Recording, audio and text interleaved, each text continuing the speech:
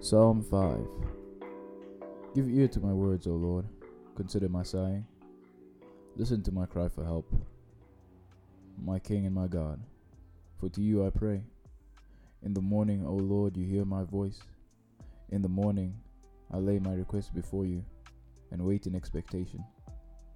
You are not a God who takes pleasure in evil. With you the wicked cannot dwell. The arrogant cannot stand in your presence.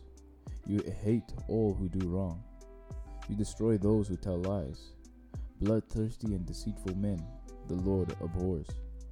But I, by your great mercy, will come into your house. In reverence will I bow down toward your holy temple.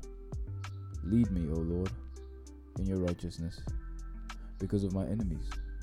Make straight your way before me. Not a word from their mouth can be trusted. Their heart is filled with destruction. Their throat is an open grave.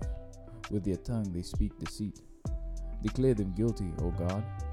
Let their intrigues be their downfall. Banish them for their many sins, for they have rebelled against you. But let all who take refuge in you be glad. Let them ever sing for joy. Spread your protection over them, that those who love your name may rejoice in you. For surely, O Lord, you bless the righteous. You surround them with your favor as with a shield.